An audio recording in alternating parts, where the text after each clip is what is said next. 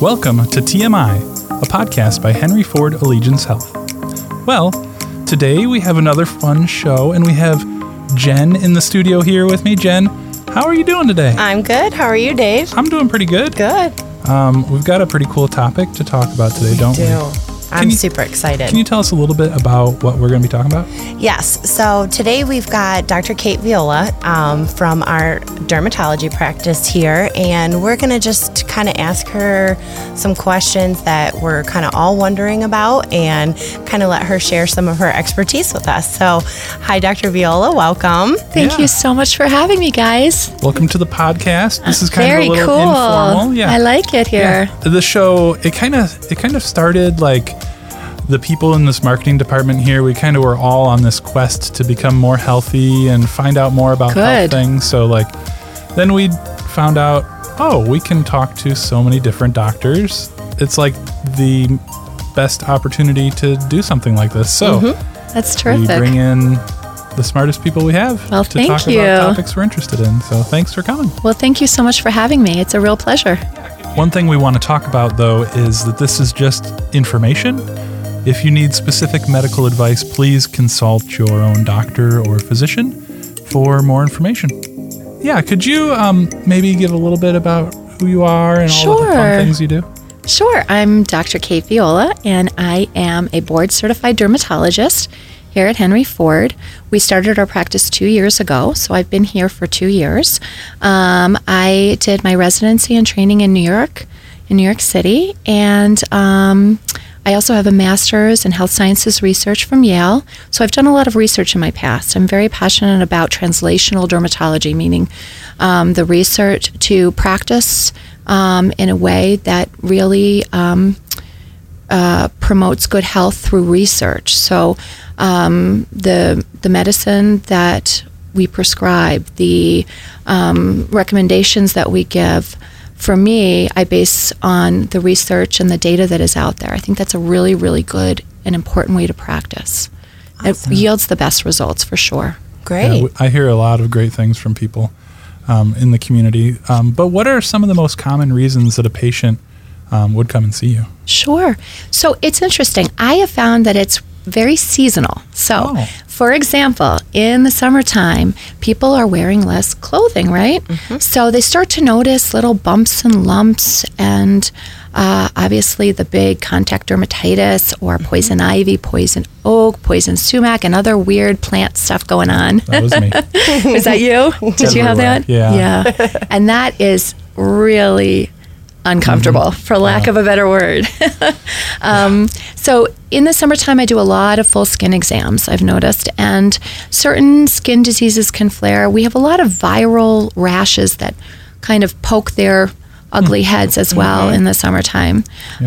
So I think it's interesting, and more in the wintertime, I see a lot more dry skin, eczema. Summer, also the sun, and warmer weather can make psoriasis better. So a lot of my patients in the wintertime with psoriasis, they're coming back full steam, full of, lots of questions and concerns and flares of their psoriasis. So I think I see a lot more chronic disease in the wintertime. Summertime, a lot of skin checks, a lot of skin cancer findings. So would I need to see a dermatologist if I don't have a skin condition that's actually bothering me right now? That's actually a really good question, Jen. So the American Academy of Dermatology recommends a screening total body skin exam and really advocates for self-exams. This is kind of our mothership or body that we practice under, where I'm board certified through. As well as American Cancer Society, they recommend regular skin exams. And so regular skin exams for whom? I mean, that's really the question you're asking. So anyone who has an increased risk of skin cancer, if they have decreased immunity, if they have other comorbidities, cancers usually come to us as well, referred by their primary care oncologist. A history of personal or family skin cancer is really big. A lot of patients who are fair, blonde hair, blue eyes, green eyes, redheads, they burn easier in the sun, like a little bit like 2 people I'm looking at right now, I think. I see a little red in your beard there. Yes, and I have a little tiny son. My son is so little, and he's red, and he just gets so red in the sun. Yeah. So we'll talk about that. You better. So when you talk about the full skin exam, so this came up personally in me and my husband's conversation not too long ago. He's been recommended to have a full body check, but he's a little nervous about that. And obviously you're a professional, it's no big deal for you, but can you just kind of explain what do you do in the skin exam?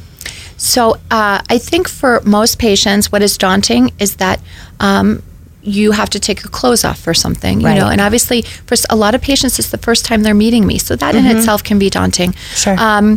The full skin exam entails looking at, we as dermatologists focus on obviously the skin, but on the hair and nails as well. Okay. So I do a full skin exam, I always say from tip to toe, starting with the scalp, the hair, we look at the eyes, in the mouth, and all of the skin on your body. Okay. And actually, most people will say afterwards, wow, that wasn't so bad at all. I thought it was going to be more invasive, for lack of a better word, right? But it's really not. And the good thing, too, about going to the dermatologist is that, especially at Henry Ford, you'll always see the same practitioner.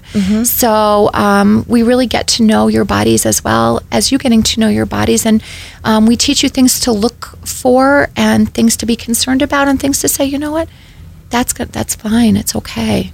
Yeah. Awesome. That sounds like a great thing to get into. Is there like a specific age that you need to start doing this, or is it just kind of something different? Well, as I said before, the American Cancer Society recommends 20 years and up.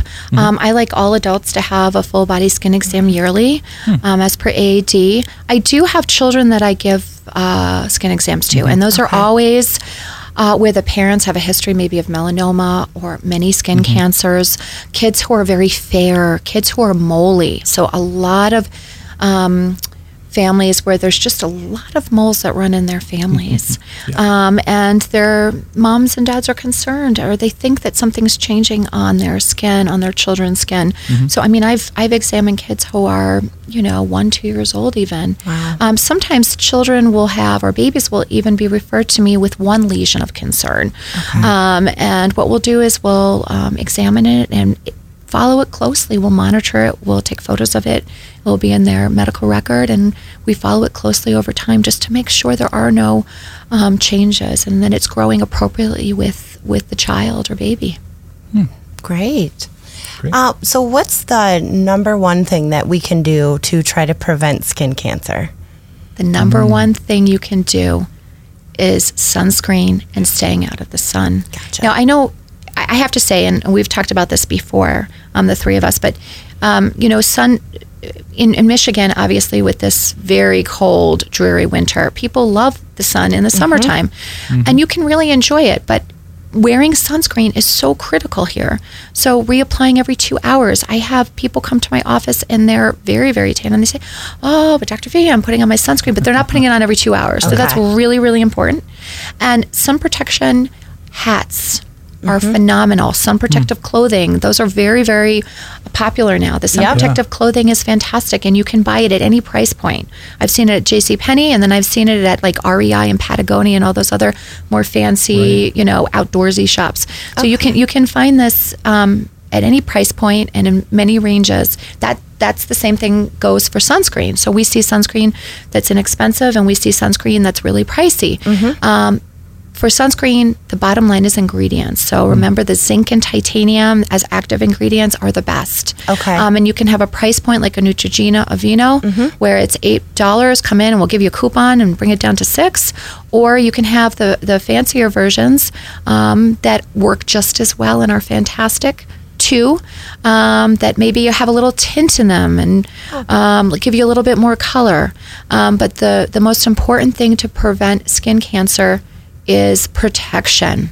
Protection against sun damage, which will ultimately lead to those types of cancers. Gotcha. And to do a full body skin exam yearly and to check yourselves regularly. many studies have shown that spouses or significant others actually are the people who are responsible for getting their their husband or wife or boyfriend or girlfriend into the dermatologist, and ultimately, and many times maybe saving their lives. Right? Sure, absolutely. Yeah, so, and I'm sure protecting your skin like that can help it look better over time as well. What is the number one tip you have for maybe making your skin look younger? Well, bottom line is, and I'm going back to that sunscreen, because any dermatologist will tell you, if you start wearing sunscreen early on in life, and you stay away from the tanning beds, and you can be in the sun, but you're really reapplying every 2 hours. And this is something that needs to be done 365 days a year. You can find a really nice moisturizer with an SPF of 30 that you can wear in the dead of winter here, because UVA rays go through car windows. And that's the thing. Even, sun can reflect off of snow. People don't realize that, but it's so important, because also this becomes a learned behavior. Right. So if we learn to, put on that sunscreen every morning, and we find one that has a moisturizer that we really like, you're going to keep doing it. It's going to be a repetitive behavior. And then your children are going to see you doing that, and you're going to be doing that for your children. And then this is something that's going to just be a normal component of your life, like brushing your teeth. Yeah. That is the number one thing that you can do to to age gracefully, honestly, and prevent skin cancer. Right. Now, I will say there was a very large study a few years ago, looked at 155,000 women. And they worked with the company 23andMe that does genetic testing. Oh, yeah. And they wanted to see who were the best anti-agers, like who aged the best. And the women that aged the best, there were 4 key components to it. Number 1 was sunscreen. Wow. For an early age, they were wearing sunscreen in their 20s. They just kept reapplying. They were very good at staying out of the sun or wearing sunscreen. 2 was the genetic component. So 10% of the population had the good genes, or what they call the younger genes. So they just, their skin, their mom looked great, their dad looked great. They just had really good skin. Yeah. Sure. And, we're all jealous of those people. Right. It's amazing when you see that. And I see women who walk into my office who are 80, 90 years old, and they have skin of like a 60-year-old. And men. It's absolutely beautiful. Yeah. The other thing was moisture. So just good moisturizers, moisturizing your skin on a regular basis, eating well, drinking lots of water. Yeah. And then the 4th thing, which I found the most interesting, was patients who had a positive attitude towards themselves were 30% more likely to have younger looking skin. I mean, that's incredible. Huh. So that makes you think about like inside out kind of, thought, like that really how you feel about yourself is actually projected on the outside as well. So positive attitude, positive outlook on life, and feeling good about yourself really does truly make a difference in this study. Goes a long way. Yeah. I think that's really cool. Yeah. That is. And I could see, that's such an interesting idea, and like this whole field of dermatology is super interesting. What are some of the things that excite you the most about dermatology and what you do? Well, the past 10 years have been amazing for the dermatology field, and I'll tell you why. Because there has been a really huge amount of research that has come out of dermatology researchers, particularly in the field of chronic disease. So when you look at psoriasis, eczema, or atopic dermatitis, vitiligo, and even hair loss, there have been really amazing drugs that have come from these studies and are now, have gone through the FDA, and I can prescribe to my patients. So, for example, one of the best things in psoriasis is that researchers have found specific proteins actually that are part of immune pathways. So in psoriasis, you have a lot of inflammation, and the inflammation is giving you those red, terrible, and somewhat painful plaques. And so researchers have found that these specific proteins in the immune pathways, if you block them, they actually can stop this whole process. As well as in psoriasis, inflammation, studies now have shown that it's been linked to a whole bunch of other different comorbidities, meaning other problems, medical problems, inflammatory bowel disease, hypertension, heart problems. Wow. So these medications, they're called biologics, and they're injectables. If they are injected into the skin, they can actually help inside out as well, and maybe over time help with that, heart disease or prevention of the heart disease, which is caused from inflammation. Interesting. So, in my opinion, anybody who's walking around with, full-blown plaque psoriasis should not be in this day and age when we have such incredible medication where they can clear body surface area 90%, 100% now. It's incredible. Wow. So that's been a huge major breakthrough. And then the other thing I think is just another wonderful thing in dermatology is there's been such public awareness campaigns on skin cancer and skin cancer prevention. You have everyone really kind of rallying around it. It's not cool to be burnt anymore, to be so tan and so dark anymore. Right. You can get that out of a bottle. You can get that out of a spray tan. Yeah. You have, celebrities. I mean, look at John McCain. Look at, from John McCain to Khloe Kardashian and like Hugh Jackman. These are people who are coming out and saying, you got to wear sunscreen. Right. Look what's happening to me. And a lot of people follow these celebrities now. So I think it's a really good thing that people are getting more involved. And you have companies like Neutrogena having Jennifer Gardner sponsor, doing these ad campaigns saying, I don't go out without my sunscreen. And so young people follow that. And I think that's really, really good. And it's amazing that you can get two things in one most of the time with the sunscreen and the moisturizer. Yes. And it's just... Yes, I don't exactly. see why not to do it. Exactly. And it's just interesting to me, too, just to see the change. So, when I was in my 20s, I was in the tanning beds constantly. And that's what everybody did. And it was who can have the darkest tan. And then now... It's so different. There's so much public awareness, and you're so right. They're doing a good job because I am scared to death of a tanning bed now. I'm glad, Jen. I'm really glad about that. I may have instilled that fear in you too. But you did. You definitely did. Yeah, and that's just really, really, just to reiterate with the tanning beds, there's such an increased risk of melanoma, and melanoma.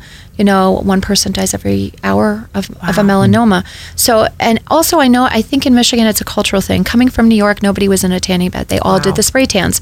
But here, I think there's a cultural component where moms do it with their daughters. It's kind of like a bonding thing. Right. But, when you go there, I really tell moms and daughters to just do the spray tan. Right.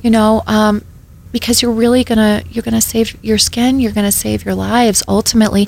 And you know what? Nobody likes leathery skin, old leathery skin, and I see that a lot. I'll see a 40-year-old come in and she looks like she's 60 years old, and she always tells me, "Oh, I've been using the tanning bed," and and that's hard. That's difficult. Yeah.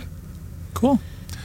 Well, I know we have a lot of other things we could talk about, and so many different cosmetic treatments and all that stuff, but I think that's about time for today, and we can come back and talk more about specific treatments in another podcast. Sure, just that like sounds exactly great. What we can do. Where can people find out more information about you or come visit? We do have a website, Henry Ford Allegiance Dermatology. Just Google us and you'll find us. Nice. And the other wonderful resource is the American Academy of Dermatology, AAD.org. They have a whole wonderful patient guidelines, great resources there.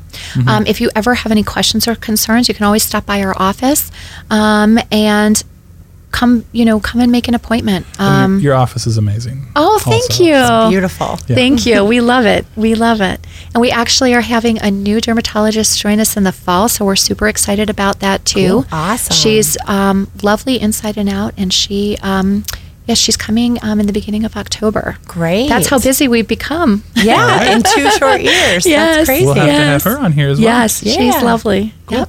Awesome. Well, thanks for joining us.